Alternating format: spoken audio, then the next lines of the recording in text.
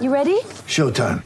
On May 3rd, summer starts with The Fall Guy. Let's do it later. Let's drink a spicy margarita. Make some bad decisions. Yes! Audiences are falling in love with the most entertaining film of the year. Fall Guy. Fall Guy? Fall guy. That's what the poster said. See Ryan Gosling and Emily Blunt in the movie critics say exists to make you happy. Trying to make it out? Nope. Because I don't either. It's not what I'm into right now. What are you into? Talking. Yeah. The Fall Guy. Only in theaters May 3rd. Rated PG-13. Get ready for the greatest roast of all time. The Roast of Tom Brady. A Netflix live event happening May 5th. Hosted by Kevin Hart. The 7-time world champion gets his cleats held to the fire by famous friends and frenemies on an unforgettable night where everything is fair game. Tune in on May 5th at 5 p.m. Pacific time for the Roast of Tom Brady. Live only on Netflix. When you need mealtime inspiration, it's worth shopping Kroger, where you'll find over 30,000 mouth-watering choices that excite your inner foodie. And no matter what tasty choice you make, you'll enjoy our everyday low prices, plus extra ways to save, like digital coupons worth over $600 each week. You can also save up to $1 off per gallon at the pump with fuel points. More savings and more inspiring flavors make shopping Kroger worth it every time. Kroger, fresh for everyone. Fuel restrictions apply. Hi everybody, Russell My Hammers 11. Hope you're safe and well. If you use the channel, please consider subscribing, hitting the bell notification so you're made aware of any time we put new content on. Loads of great guests, loads of great fans all over the world, and we're going back to Scotland today. Back to Scotland. It's Irons United's own. It's Anton Baker. Hi Anton, how are you, man? Yeah, good. Thank you, Russ. Really delighted to be on the show and quite excited about it, actually. It's been quite tough to decide, but yeah, really good. Thank you, Russ. Thanks for having me on. It's the one Zoom call everyone wants to have, basically. Yeah, absolutely. 100%. Yeah, it's good fun. How's everything going for you? Obviously, you know, lockdown and having to still produce content for Irons United and stuff like that. Yeah, do you know what? It's been all right. We lockdown itself. You've obviously spoken to my dad, so it's been pretty tough. We've actually got a big family. Yeah, I've got 2 kids myself. My wife, we're at home. Currently, she's furloughed. I'm working from home, etc.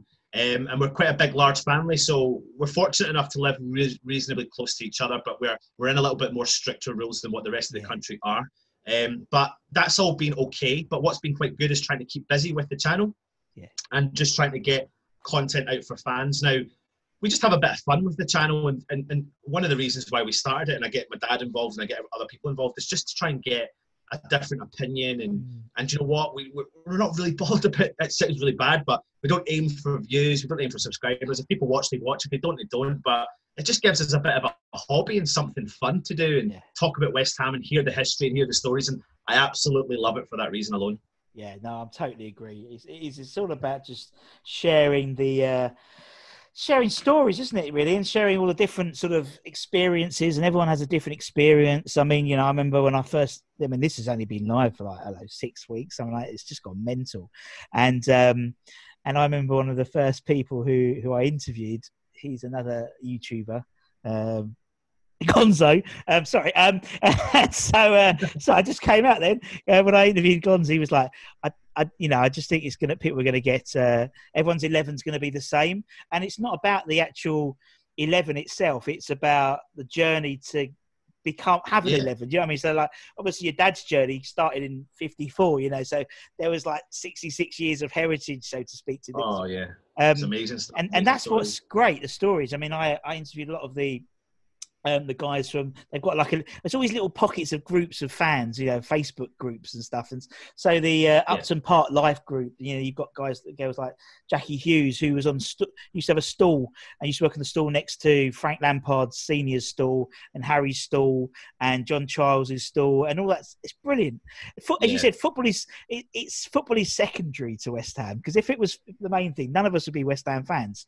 It really is. It's just the claret and blue just gets to you, and that's it. It's just everything West Ham's just, you know, I sometimes say, I'm going to try and save a bit of money. I'm not going to go into the shop and buy stuff. I can't help myself. I'm like a little kid on Christmas Day when I'm in that shop buying stuff. I can't help it. It's just everything I want to wear West Ham stuff all the time. Even though I'm not doing it now. But obviously I need to, you know, my wife needs to. look at a reasonable, presentable man sometimes. So yeah, same as me. I know exactly what you mean. I mean, yeah, you're totally right, and it's just the sense of community and stuff. And as you said, you get that with obviously the stuff you guys do, Irons United. Obviously, we've had Stelios on, and some of those guys, and obviously I'll come in on and chat to you guys soon as well. So, and that's what it is. It's just about different opinions.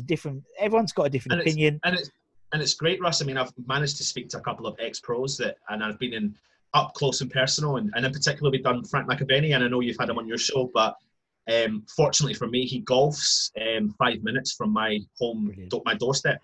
So I was fortunate enough to go to his golf club, and I sat with him for over an hour and a half to 2 hours, and it was just great fun. And I felt like he made me feel like his mate.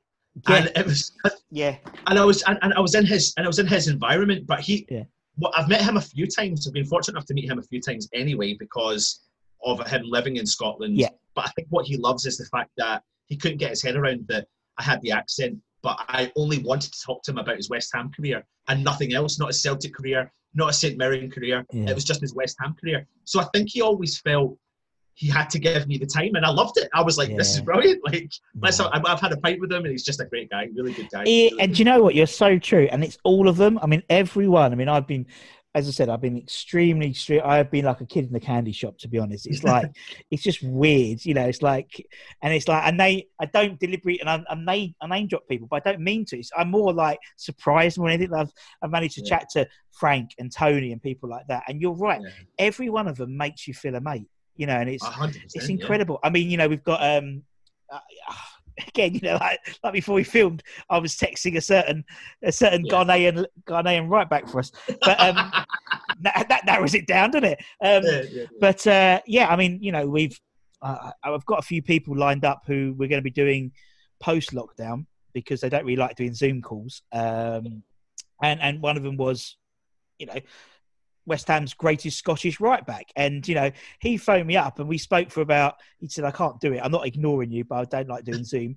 We must have chatted for like an hour about football. Yeah, I've been on the same phone call to the same guy before. He's not a fan of being online at all, is he? No. So it's quite funny. Yeah. But it's amazing. And then he obviously signs it off. It's like, I've got to go now because the tea bags have just dried on the line. So I've got to bring him in for it rains. Love it. Absolutely love it. So for you, Anton, obviously your dad's a massive West Ham fan. So was that the natural progression, sort of, circle of life thing? You became a West Ham fan? I think it was for me. But the funny thing is, I'm the youngest of 6 kids for my mum and dad. So my dad's obviously an East End boy. My mum's, she was born and bred in Ireland, and she moved over to London. That's how my mum and dad met. They had 3 children down in London before they moved up to Scotland and had 3 more children in Scotland. And the funny thing is, even though all my family, brothers and sisters, are what they would describe as hardcore West Ham, they probably never took to it as much as I did. Yeah. And it was from very early that I've got extremely early memories of being a West Ham fan.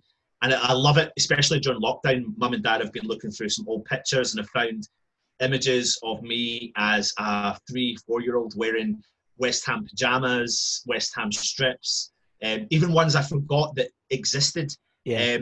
So I think it was just all those. I don't know if Dad just thought, this is my last chance to get carry on the flame, the West Ham flame. So I'm going to ensure by maybe not forcing it, but maybe putting subliminal messages out there just to make him wake up and see claret and blue. Every single day he's going to see claret and blue, and then he's going to tell me the story. So it was a no-brainer for me. I just obviously listened to the story. I mean, you've had Dad on, and the stories are immense. They're brilliant. I love listening to them. Yeah.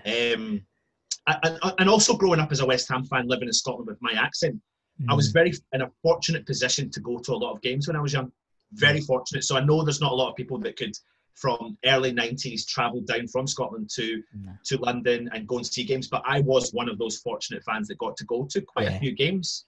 And sometimes getting questioned because I had the accent. It used to frustrate me, but it made me it pushed me on as a fan and made me want to know the history even more. So when I talked to Dad, and then growing up, we used to get a channel on a very well-known digital channel, and it used to be the Sky Sports Golf.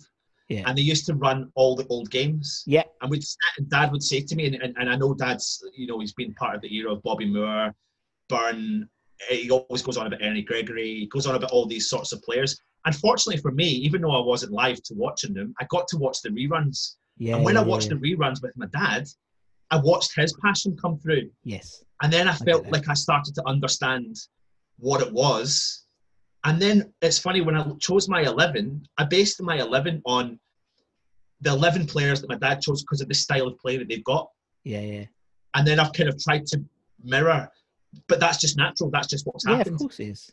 But yeah, it's just always, I mean, there was never, I got questioned all my life, who's your other team? Who's your Scottish team? And I was like, West Ham. Who's your Irish team? West Ham. Who's your football team? It was just West Ham. Yeah. Dad will back it up. Christmas morning, I only ever asked, what do you want for Christmas? West Ham. What do you want for your birthday? West Ham. Yeah. I got the stadium jacket. I remember getting the stadium jacket for the first time. And I think I must have been like 11 or 12, about to go into secondary school. And I remember I wanted it so bad, but I was also starting to get a bit of like, I wanted to look good when I went into school as well. Yeah. And this stadium jacket was huge. And I think it was Pony. It was Pony was made it. And I went into school, my mum and dad were like, you're wearing that, like Santa bought that for you, you're wearing that stadium jacket. I went in and everyone was looking at me and I was all puffed up and they were like, why West Ham? They just couldn't get their head around it. And it just, that was it. And I used to be quite, I know you write down some stuff and you go and do a little bit of like research on it, but something else I used to do was when we used to watch the games, I used to write my own. I used to write down the 11 that West Ham were starting with, the 11 that was going to be against us. And West Ham, I was a junior hammer, so they used to send out all these little packages. Yeah. And one of the packages was a match review package. So I used to sit and write down my take on the full game. And I would do the substitutions, because I think you used to buy the Hammers News magazine, and it used to give you at the end when people were substituted and things like that. So I got really into the stats and who was playing and where they came from, and it just grew arms and legs. And No, and I mean, my wedding day was just, I mean, my dad will back it up. I mean, I don't know how I managed to get all the West Ham stuff in it, but I did. I managed to. Likewise. I remember when I got married, I went, look, do what you want. You can do what you want. I just have a slight view on the colour scheme. Yeah. What? I said, you can have what you want. You want to, I don't know, pick a mix machine, you want a chocolate, you want a hog roast, whatever. You know, we literally threw everything at it. I said, but I just want claret and blue as the scheme. And she agreed at the time, and then afterwards it became more claret and cream. There was less, less blue. Then we put a little, it's like, our wedding song was the Dean Martin version of Bubbles and stuff like that. Oh, love it, right. Subtle. But, definitely got that in more than what I did. I mean, I've got all the groomsmen and myself, and we all wore claret and blue socks. Yeah. I had a claret bow tie. Everyone else, they had to go with grey, but I had obviously a blue suit. Named all the tables after the famous West Ham players or stadiums, and done a few other the cake as well. We didn't have the cake. We had my sort of groom's car was we hired an old fitted out camper van. Like a Volkswagen, which was baby blue, and I put the claret ribbon on there, which pulled up to this stately home. It looked a bit like, oh god, in retrospect. And we did all the favours. We did Bobby Moore Foundation favours. Oh, great! I did try. I never the gift for all my groomsmen and my wife was West Ham shirts. So they got she got Mrs. Budden, and she wasn't too happy about that one. But it doesn't matter. But that's what we do. As you said, it permeates your life, doesn't it? As you said, and it's not about the football, but it's about the community and as a togetherness. And 100%. I mean, I've got 2 kids now. I've got my boy Freddie, he's 4. My daughter, she'll be turning 2 in July. And again, like we wake up in the morning, and I say to Freddie, what do you want to wear today? And he's like, West Ham strip. I mean, I made the conscious decision when he was born, I was going to buy him every single, at minimum, home strip from birth to whenever he's eligible to go and spend his own money. Just to have them. It's like never them. I've got the memories. I've got the BAC windows. I've got the Buckter top. I've got it all. And see, when I picked that top out, Russ, albeit I will never fit in them again. I love looking at them. It just transports me back. I know what you mean. Yeah, I did that with my daughter. My daughter was she was 3 days old, and she was in the she was due on the playoff final against Blackpool, and I had a front row ticket, and I was chaperoning Bubbles or Hammerhead, one of them, around the ground, so I wasn't going to miss that one. Yeah, I've got a picture of her 3 days old in the playoff trophy. So she was somewhat scarred from an early age, bless her. And I did the same thing with you. Same thing with you, like bought the kits. You know what? See that memory though. I've got something similar. The last ever game at Upton Park. Yeah. Myself and Dad, we've got season tickets, but we only had one season ticket. So we had a ticket for Upton Park, Manchester United, and Dad was going to go. Dad was going to go, and he actually turned round and he said to me a couple hours before the game, "Listen, son, I've been there. I've seen it all. I've seen us win absolutely everything. You can have the ticket." So obviously I was an emotional wreck, blah, blah, blah. I got to go to the final game. But before that, hours before that, myself, my dad, my family, were all wandering around Upton Park, Green Street, just wandering around, soaking in the atmosphere. There was a lot of people, as you know, that were there. But my son was 7 weeks old, and we're standing at the World Cup winners statue, and I'm getting pictures up there holding my 7-week-old Freddie, and my dad's there, and the ITV News reporter came up and went, "What's going on here?" And I said, "I'm here with my dad, and this is my boy." And he went, "3 generations?" And I went, "Yeah." He said, "Can we film you?" And we went, "Yeah." And he said, "Watch the ITV News at 10 tonight." And I went, I kind of just ignored him, thinking, "Yeah, okay, whatever." Yeah. After the game, hours later, my phone went mental, and we were the second story on ITV News, and I've still got the clip to this day. So he just talks to my dad, me, and my boy, even though he's 7 weeks old. Yeah. He's just gargling in the camera, but. It's just a nice little thing to show them. Yeah, it's lovely. It's lovely. I'm the same. I mean, I was the same with my daughter. My daughter. And I made her. I mean, she has no recollection of this, but I think I was about 2 or 3. She would have been. And at the old ground, obviously, I had my pass on me, and I could not break in. That's the wrong word. But I could get in there easily, to say that. And I've got a picture of her on the pitch, basically, at Upton Park, because now she doesn't. Now she only knows West Ham play at London Stadium, which is what the idea of the move is. It's for the newer generation. But she went for a period where she was really not into West Ham, but like the kit. Then she went a bit sort of slightly away, and then obviously the emergence of the West Ham women's team, and we live like 10 minutes away, Rush Green, from the Rush Green training ground. So she starts getting into a bit more, which is nice, but we'll see. Anyway, we can talk about our children all the time. My daughter, who, and I did try and get her christened.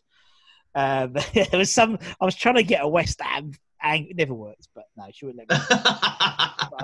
I would love to. So my daughter, Carlos Paulo Budden. No, Florence. I love it. Yeah, but that didn't work. It didn't work, bless her. Yeah. So obviously, as you said, things like that, Upton Park, last game was amazing, and you said being season ticket sharing it and stuff. Loads of great memories. Loads of great players you've seen. As I said, we're doing this 11 thing. This Hammers 11, and so obviously your dad's provided his on, which is brilliant because I've never heard of half those players, so I've got a lot of research to do after, which I'm looking forward to. Keep me busy in between not having football, between the games where there isn't football, which is good. But for you, Anthony, in terms of your 11, obviously we do say we have to be alive to have seen them play. So I did have to. Wasn't so stringent on your dad because he'd seen them all, obviously. But for you, who would be between the sticks? Who's your goalkeeper? You've seen a lot of good goalkeepers in your time there. Yeah, I really have. But I mean, for me, it's got to be Ludo. I can't not have him in. I mean, I've loved some of the goalkeepers we've had since, but everything that he did. That's something I had failed to mention. Was I was mascot for West Ham when I was 12 years old, so I was quite a large. I mean, I'm 6'4" now, so I was quite tall for a mascot back then. And even just going back to that, the memories of him at the time. I've hit a shot against him. I've scored a goal against him. Of course, yeah. But going back to the memories of like the Manchester United game, for example. The famous game where West Ham stopped. Stopped Man United winning the league and helped Blackburn win the league, and just how commanding he was in the box, and he really was. And I loved he was so passionate all the time, and he was always constantly screaming and shouting. And we've had a couple of keepers that haven't done that over the years, recently in particular. And I just love when they're command from the back. For me, it was a no-brainer. I think, was it Lou Macari that brought him in? Yeah. I mean, he brought, despite the fact he wasn't around for long. Look at the players that he brought in. Obviously Ludo, and he did the swap, didn't he, for Waldy, for Morley and Bish, and absolutely. He did bring some good players. Right, I put Ludo between the sticks. That's a good shout. Okay, let's go, because I don't have to worry about you and left arse and right arse and inside forwards and stuff like that. Right, let's go left back, traditional left back. So if anyone's watching who does see me before, as of yesterday, I shaved my head again. Yeah, I used to shave my head when I was a kid, but it was always a battle between my mum and dad. Stop it, don't. The reason I used to shave my head as a kid was because of one man and one man only, and that was Julian Dix. Oh, still was David Speed. Julian Dix, defo. The Terminator, met him lots of times. Off the field, he's an extremely nice man. Yeah. Very, very nice man. He's got a lot of time for his fan base. And on the field, he kind of sometimes comes across extremely different than he does in person. He had his aggression. And when you watch him play, you talk a lot about the modern day wing backs. Julian Dix was forward all the time. Yeah. He came forward all the time, and he used to feel like he dragged his feet getting forward, but he'd get forward reasonably quick. And then he'd be 30 yards out, and you think, just shoot, why not? Like, just shoot. And he scored some belters from out there. He did. But just even like his penalties, I remember that game against Manchester United of Peter Schmeichel when they first got the miles per hour to they'd done all that mathematician stuff, and I think they said if Schmeichel had actually put his fingers to the ball, it potentially could have broken his fingers at the time. Just used to smash that ball into the back of the net. The game against Tottenham, I can't ever forget that game. Like, it was him that just G'd up the team. Yeah. He just had everything, really, to be honest. Totally. And I was fortunate enough to be there for his second debut with West Ham against Southampton. And my mum took me to the game, actually, and she with my two sisters, and it was so funny. My mum was just a bit like, "Oh, we'll just hang off at the end of the game when everyone goes." And we ended up getting, I don't know how we did it. We ended up walking through some doors, fire exits, etc., and found our way down at the tunnel.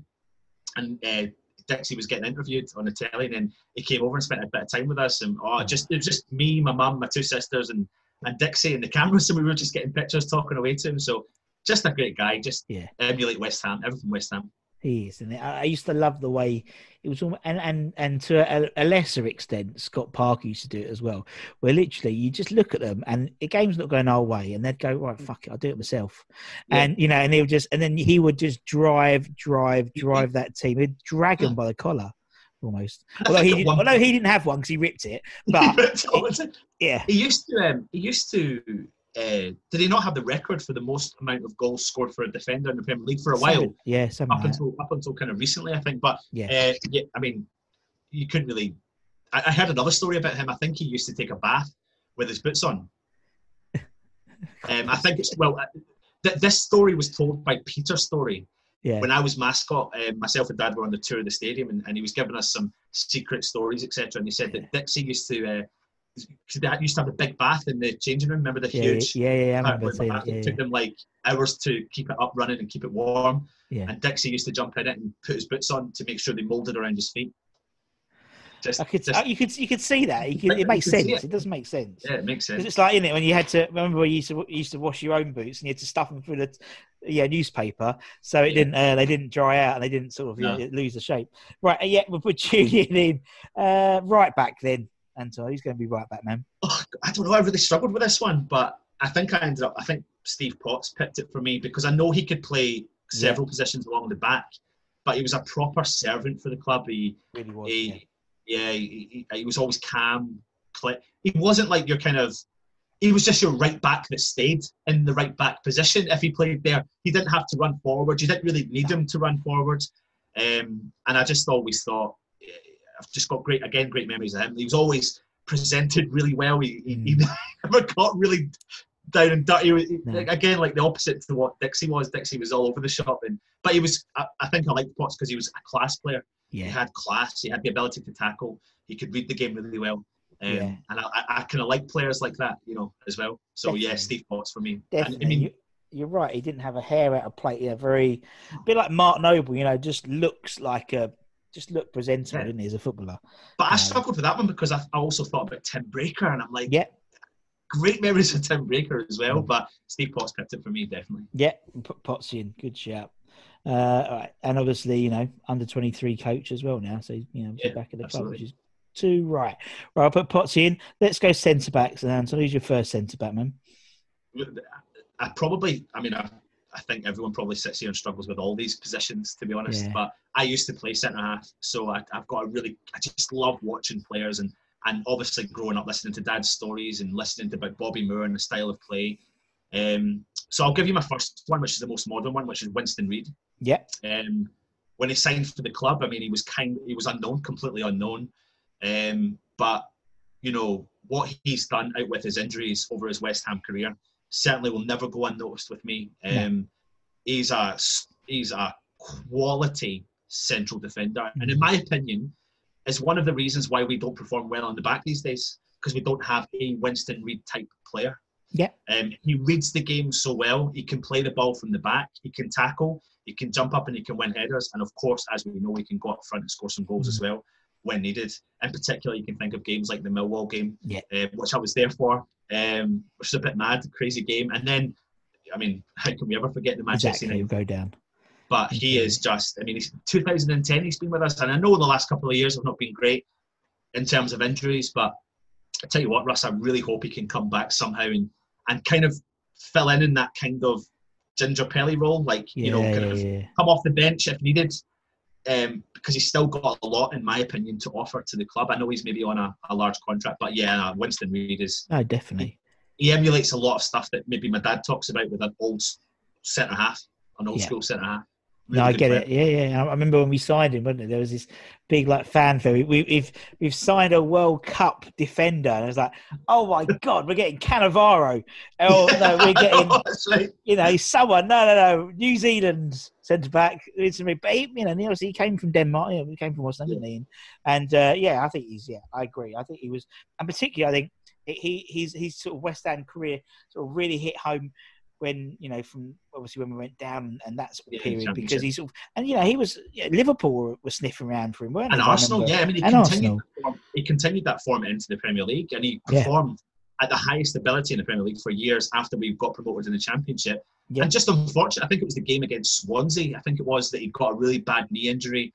That's just what's kind of flicked on it. And happens all too much for us, doesn't it? Unfortunately, when you do that. But I mean, I've bored my dad to tears with telling him how I think Winston Reid is one of our best modern era centre halves we've had. Definitely. No, I think so. I totally agree. Right, who's Winston going to partner in the middle then? I really struggled with this one, but I've actually gone for Mark Reaper. Yes, Mark Reaper.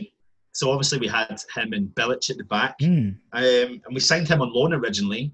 And again, he was kind of reasonably, well, he was kind of unknown. He wasn't massively unknown, but he was huge. He was huge. He was so tall, and he was just your typical, I look at Reaper and I've tried to compliment him beside Winston Reid, but I'm also thinking, like, I remember him because he was just the guy that would go up and win the header, go out and win the tackle first. Winston Reid would stand back and sweep up behind him. Yep. And that's what Mark Reaper did. I mean, he chipped in with a couple of decent goals, but his career at West Ham, I mean, he played over 70 games for West Ham. A lot of people don't really think like that, a couple of seasons there. But he's just huge, Danish defender, took no crap. Really, and like you said, it's your Hammers 11, and I just got really good memories of Mark Reaper. Yeah. No, exactly. I mean, I had Ian Pearce in my Hammers 11 because he was like, I used to love it when because again, he used to cut up a few goals. I mean, he played 70 games. I think Reid's played almost 200 games for us, and something like that as well across 10 years. So yes, as a experienced centre-back pairing, I like that. And Reaper again, a different one. He's not necessarily the one who comes up all the time, but he often gets spoken about when we're interviewing players around that era because I think.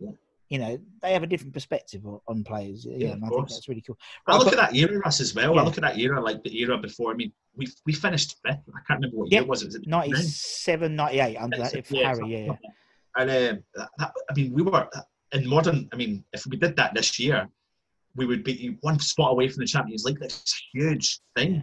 I think, and players like Mark Reaper were the kind of start of that that drive to move forward. We were consistently finishing like 10th, 9th, 8th, You're right. 7th, and then moving our way up. And it was the kind of, the transfer market. We were dipping in reasonably well at that time before it all went wrong.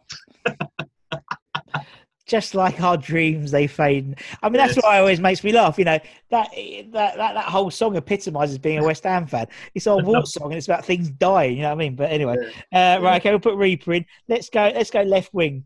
Then Anton, who's going to be left wing for you, man? So my midfield is a little bit mixed up. So I've just put in 4 players, and whoever fits in that way. Yeah, go on. Who's your first one? I've had to put in Matthew Rush. Yeah, good. Matthew Rush. First time. Good shout. Good shout. Russ, I remember being at a couple of games. He was one of the most talented young West Ham breakthrough players that I remember as a kid watching live, seeing him play. Great winger, fast, pacey, clever on the ball, chipped in with goals. He had everything in abundance. When you read into him now, it's really interesting to see, and maybe the reason why his career never lasted as long as what it probably should have. But it looked like he didn't really want to be a footballer when he was a kid. No. And that's probably what held him back. But for me, watching a player like that on the wing, coming up, kind of unknown, fast, pacey, tricky, fortunate enough to not, we don't call the East Stand. I sat in East Stand, the chicken run that Dad used to sit in. Used to hear all the stories about the chicken run. And I was fortunate enough to see him there and witness him. And I just kind of always felt like when he was running up, we were going to do something. When he was running up and down that wing, West Ham were going to he was going to be a pivotal part to West Ham scoring a goal. And he did do that in the couple of seasons that he performed for us. So he's one player that always racks up there, stays there. Matthew Rush, he's that kind of unsung hero for me. I just love him. There's like Matty Rush, there's Matty Holmes as well, weren't there? And, Matty Holmes. Those type of players are just running around. Brilliant. Absolutely brilliant. All right, we'll put Rushy in. Okay, who's your next one then? And Anton, who's your next one, man? I've gone for Berkovic. Yeah. I mean, during that era of those Berkovic, Sinclair, Di Canio, I mean, it was funny. He was brought to my attention again recently because I was watching something on the channel that was showing Di Canio's goals throughout the whole career. Yeah. The amount of times Berkovic assisted him. You just forget. So. But he was so clever on the ball, wasn't he? He got the ball again. You thought something's going to happen when he's got the ball. He done the kind of, he was like Scotty Parker. Like he used to do the 380 turning round in circles, but he had the skill to go with it, where Parker used to just do the circle that way. Berkovic would do the circle, do a nutmeg, stop the ball, send the player that way, bring him back. He was just so clever. Yeah. And he was part of an exciting time at West Ham, and he chipped in with quite a few goals for us as well. So I loved him. And again, he was a bit of an unknown entity really when he came. Yeah, he was, and obviously we've interviewed Johnny on the channel, and he credits his season that he hit 26 goals, or whatever. Vast majority of, there was no surprise that season was the first season that he played with Berkovic, and they're still they're very good friends now. Yeah, I love it because the famous kick. Yeah, and it's funny because we interviewed, and again, I hate name drop, but it all works. We interviewed Bertie Brayley, who was part of that '99 Youth Cup team. He scored, I think, he might have scored 6 goals or something like. He scored an incredible amount in that final, and his first and probably only training session with the club, with the first team, it was him and Joe Cole were summoned over by Harry. Was that day. And literally 5 minutes in, right, get the boys away, and that was it. That was it. And it's just, it's funny how it all works out. All right, we'll put Yal on. Good old Yal. Who's next? Trevor Sinclair. Oh, yes. I remember, I don't think anyone would ever not remember that goal he scored for QPR, the overhead kick outside the box. And I think that's really what brought his attention to me as just a football fan. And then you kind of kept an eye on his career at that point, and then you start to see the goals he scored and how influential he was for QPR. And I remember when West Ham signed him. I think we signed him in a double deal with Andy Impey. Do you remember Andrew Impey? Yeah, I remember Andy. He never had the greatest of careers in comparison to Trevor Sinclair, but he still performed for us. Right. But when Trevor Sinclair signed, I was absolutely buzzing, so excited. Yeah. And he lived up to all the expectations. He was, I mean, he scored goals, he assisted goals, he scored beautiful goals for the club. Diving headers, volleys. I mean, I haven't watched it for a while, but I think you could probably go and find his West Ham goals, and probably nearly every single one of them were quality. Yeah. But he was just so influential. And I met him once actually when I was a kid, and he was just great as well. And that makes a long-lasting impact on me. It does. When you meet someone and they're really nice to you, and they're respectful of the circumstances, and on top of that, they can perform to the highest level on the pitch. So yeah, Trevor Sinclair for me. Yeah, no, good shout. And he's one of those players, one of those ex-players. There's not many of them about who really still interacts with people, with fans on Twitter and stuff. And it's like the modern day autograph, isn't it? Getting a like from your player, and it's like and he likes lots of our videos. So obviously, it's basically saying how good he was, and he's been picked for it. So it's like, well, of course, you're going to like it. But I thought his career was rewarded when he was taken to the World Cup. Exactly, yeah. And he completely deserved that. He completely deserved it. And it he was one of those signatures when he left the club. It kind of broke my heart a little bit, because he wasn't. He was up there with a lot of fans' favourite players, but he wasn't the favourite player probably all the time. I went and got this shirt with his name on the back, because I just thought he was a fantastic player for West Ham. Small, tricky, fast, pacey, everything he could offer. He was brilliant. And I tell a story about my granddad, God rest his soul. His eyesight was going when we used to watch it, and we was front row of the up Centenary Upper, so we had really good seats, but he couldn't, and he still fucking drove to the games as well, which is worrying. But he sat there and he's like, anything that was done by a West Ham black player, if it was good, it was Trevor Sinclair. If it wasn't, it was he's like, only bloody player on the pitch, that man. That's Shaka Hislop, granddad. But okay, no problems. But it was that type of thing. But he used to love it. But Trevor Sinclair was brilliant, absolutely ace player, and a lovely guy as well. Right, I'll put Trev in. Okay, let's go next. Who's next, Anton? My last midfielder. I mean, it's really tough. Like you mentioned there, Matty Holmes. I mean, I've got great memories of Matty Holmes running up down that way. Well, it's like Matty Holmes, Danny Williamson. I used to love Danny Williamson. Michael Hughes. Yeah, Hughes. He was quite Ian Bishop, John Moncur, all them. Yeah. But bit of a random one. Good. Marc Vivien Foé. Oh, first time to come up. So he was at Lens in France. He was linked to Manchester United. Yeah. He got a really bad injury. He came back, and Manchester United looked at him again. Yeah. But we managed to pull him in with Di Canio at the same time. Yes, I remember. That season he gave to West Ham, Marc Vivien Foé, was the reason why he moved on in his career. Really, to be honest, he was fantastic in that year.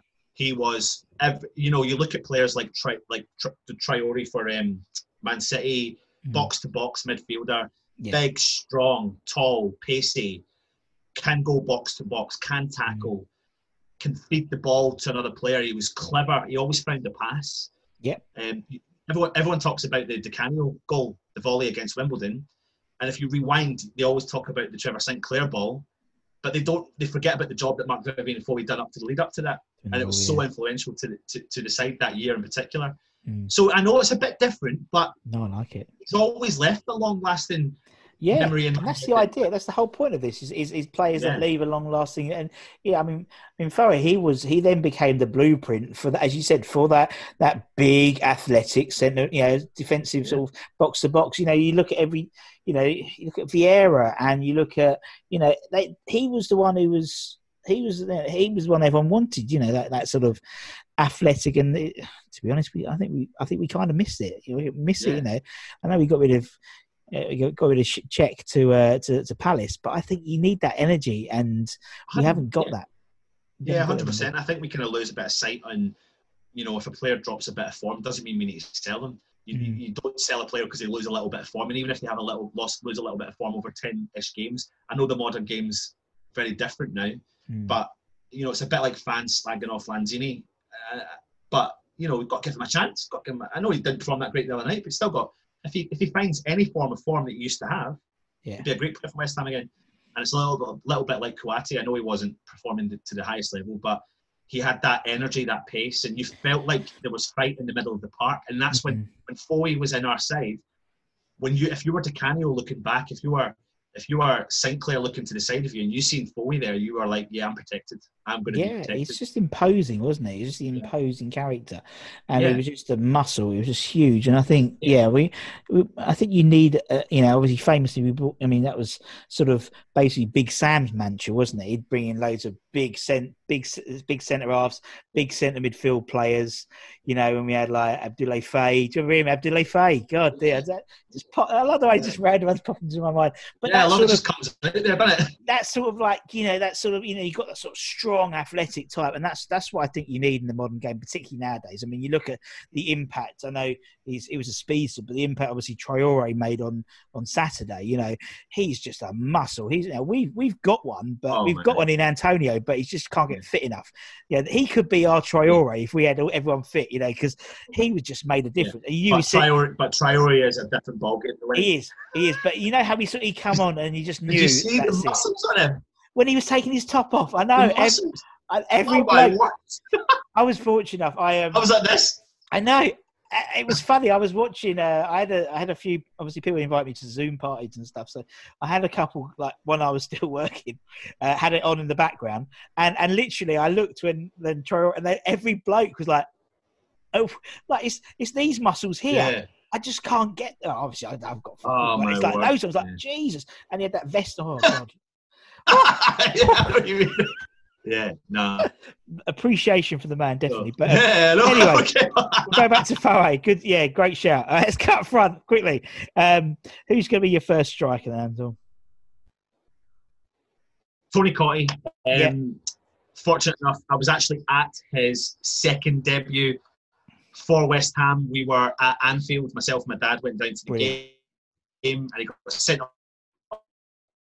off famously in the 50th minute, I think. I mean, after that, I think he scored 13 goals that season. And I got to see, when Tony Cottee came back to the club, he did perform to a similar level that he did at before. It was just maybe unfortunate we didn't have other strikers like the McAvenny beside him who would score another 13, 15, 16 goals. So I think I was lucky enough to be in that year that got a chance to see Cottee play and perform really well in the Premier League for West Ham. The small guy who would pop up fox in the box type of player. But he worked hard for the team. He came back, he tracked back. But I love dissecting games and watching players make runs. I love it when you get a striker who anticipates a ball, even if the ball doesn't come. But as long as they anticipate that ball, that's what you're told when you're a striker, even though I wasn't a striker. Just make those runs, and if you've got a clever enough player there, they'll put that ball in front of you. Yeah. And that's what Tony Cottee done. And if he had players there behind him to feed him, that's what happened, and that's how he was successful, especially in the 86 season with all the players that were behind him then. Exactly. And obviously you love your stats, and he loved his stats as well. So you're both stats, man. Yeah, no, he's good. No, TC, good shout. And again, it's one of those. And there's a few who are, I call him Roy of the Rovers players. He is a West Ham, and even more so for TC. Scoring on the debut against Spurs, amazing. And he is a Roy of the Rovers player, and and I think West Ham fans love an academy, a local boy, one coming through and playing for the club they support. And obviously we've had him on, and he speaks very, very candidly about he didn't want to leave to go to Everton. He was sort of forced a little bit, and as soon as the first opportunity came to come back after. Because obviously he got booed when he got back, and when he came back in an Everton shirt, and then there was the testimonial game, and he came, or the Boston game, and the Bobby game, and he came back and he got cheered, and that sort of started the cogs going for the comeback. And he's a great guy, and he's obviously still around the club. Absolutely. He's still an absolute crazy fan as well, which is great. And again, another one, Sinclair, who's really vocal on Twitter, and I think that makes a huge difference to fans. 100%. And I'd love TC. Right, okay, we've got TC in, and the final piece of the puzzle. Who we got? I really struggled for this one. I mean, my first really good memory of a striker for West Ham was Trevor Morley. I'm not putting him in the side, no, but he scored great goals for us and a lot of goals for West Ham. He did. He was really influential for us in his time he came. Then you've got other ones like John Hartson and of course Dean Ashton, who I think every fan agrees with this. If he never got that injury, he probably would have gone on to massive things for club and country, probably. Yeah. But I don't know how I could not put this guy in, and it's Di Canio, to be honest. So obviously, been living in Scotland, he played for Celtic up here, and some of my friends were Celtic fans, and I didn't really follow Scottish football at all. But I quite liked a controversial figure, and he definitely was that by abundance. He had it in abundance. So he was controversial when he was up here. He always tried new stuff. Something I remember at the time, I think he took a free kick for Celtic, and the player flicked the ball up, and he tried to hit it on the volley from the free kick, and I think he scored it, and he was just immense. And then when he obviously went to Sheffield Wednesday, and then that push, and Harry Redknapp was, what a deal that was for West Ham. What an absolute bargain that was. And when he signed, I don't know what I thought at the time. I was probably more excited on Mark Vivian Foy, if I'm being brutally honest. Yeah. Because you were thinking, what are we bringing into the club? But very quickly that went down in my estimation. And it was only the other day, randomly, like I said, it just came up on the screen, and I ended up watching it. All his goals he scored for the club. Yeah. I think nearly every goal he scored was amazing. It did seem that. Yeah. Like I seen one against Everton. He just he did a little ticky-tack himself. He's not even passing it to anyone. And then he dinks the ball around the Everton player. He comes 1-on-1 with the keeper, and you think, he's going to shoot it, slot it, chip it. He doesn't. He takes on the keeper, and then he's around the keeper, and he's still got 10 yards to go, and he still runs with the ball. I'm like, shit, even though I know the outcome of it. But he just gave you that, your heart raced all the time when it was Di Canio. Yeah. Obviously, the famous goal against Wimbledon. You've got the Arsenal goals. You've got the Chelsea goals. You've got the Bradford game. I mean, the passion when Frank Lampard was trying to take the penalty, and then he was getting hacked, and he was getting hacked, Russ. He was getting hacked left, right, and centre. We could have had 3 penalties. And then he's running up and down the park going, no, sub me, take me off. The guy was just a breath of fresh air, to be honest, at West Ham. Yeah. And no wonder he's got legendary status, really, to be honest. And I loved in particular, you mentioned the Intertoto Cup. Like, him and Paulo One-Chop. I love the two of them together. And that showed you how we could play those two types of players together at that time. Like, Paulo One-Chop, at his career at West Ham, he owes a lot to, in my opinion, Di Canio. Of course, yeah, totally. Yeah. And you're right, Di Canio was just, I've said it before, he was just box office, weren't he? He'd someone you would pay to go and your season ticket just to go and watch him, because it was part of that whole Redknapp era, which for guys like yourself and me, that was probably our most exciting era, because it was like a soap opera. And I said it to Harry himself. It's like you had all these players. You had Tony Carr bringing in this amazing influx of players, which we hadn't had such an influx, a regular influx for years. You had the wheeling and dealing of Redknapp, like players coming in like you never heard of, or Marco Bugas and all those sort of crazy things. It was just it was like a soap opera. You came to the game exactly. You come to the game not knowing what's going to happen, and that Bradford City game, it was an incredible game. But parts of those happened in every game at West Ham. That was a microcosm of that era, that 5-4 game. And you'd never turn up on a Saturday.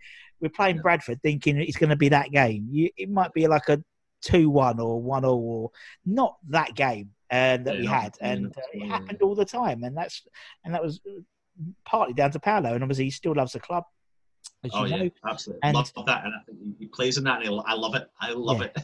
I think it's brilliant. When I was talking to interviewed Nicky Hawkins from West Ham Fan TV, and he did a on those Q&A evenings, and I always say it because it just epitomised the Paulo, and he obviously Nicky turned up, and Paulo turned up in, as you can imagine, looking like $1 million, of all the Gucci or whatever, and bronzed and glasses and the smart suit, and the gentleman's, and Nicky said, Paulo, looking lovely.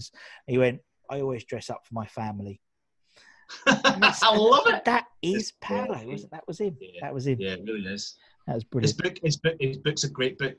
My dad's actually got it signed to my name as well. So, Oh, but my dad's managed to keep it there, and his book's a great read, an absolutely great read. So if anyone's got a chance to give the Cameo a read, then definitely do that one. Brilliant, Anton. It's been great, man. And thanks. It's been brilliant. Thank you so much for your time, Anton. Thanks for having me on, Russ. Really, absolute pleasure. Your channel's great to watch. It brings back so many memories. So keep up the good work, mate. Thank you so much. And obviously, thanks everyone for watching. Just do like, share, subscribe. Very humbled with all your messages and comments. Obviously, I read every one of them. And until next time, from me and Anton, take care, everyone. Stay safe and be lucky. See ya. Bye. Sports Social Podcast Network. Judy was boring. Hello. Then Judy discovered ChumbaCasino.com. It's my little escape. Now Judy's the life of the party. Oh, baby, mama's bringing home the bacon. Whoa, take it easy, Judy. The Chumba life is for everybody. So go to ChumbaCasino.com and play over 100 casino-style games. Join today and play for free for your chance to redeem some serious prizes. ChumbaCasino.com. No purchase necessary. Void where prohibited by law. 18+ terms and conditions apply. See website for details.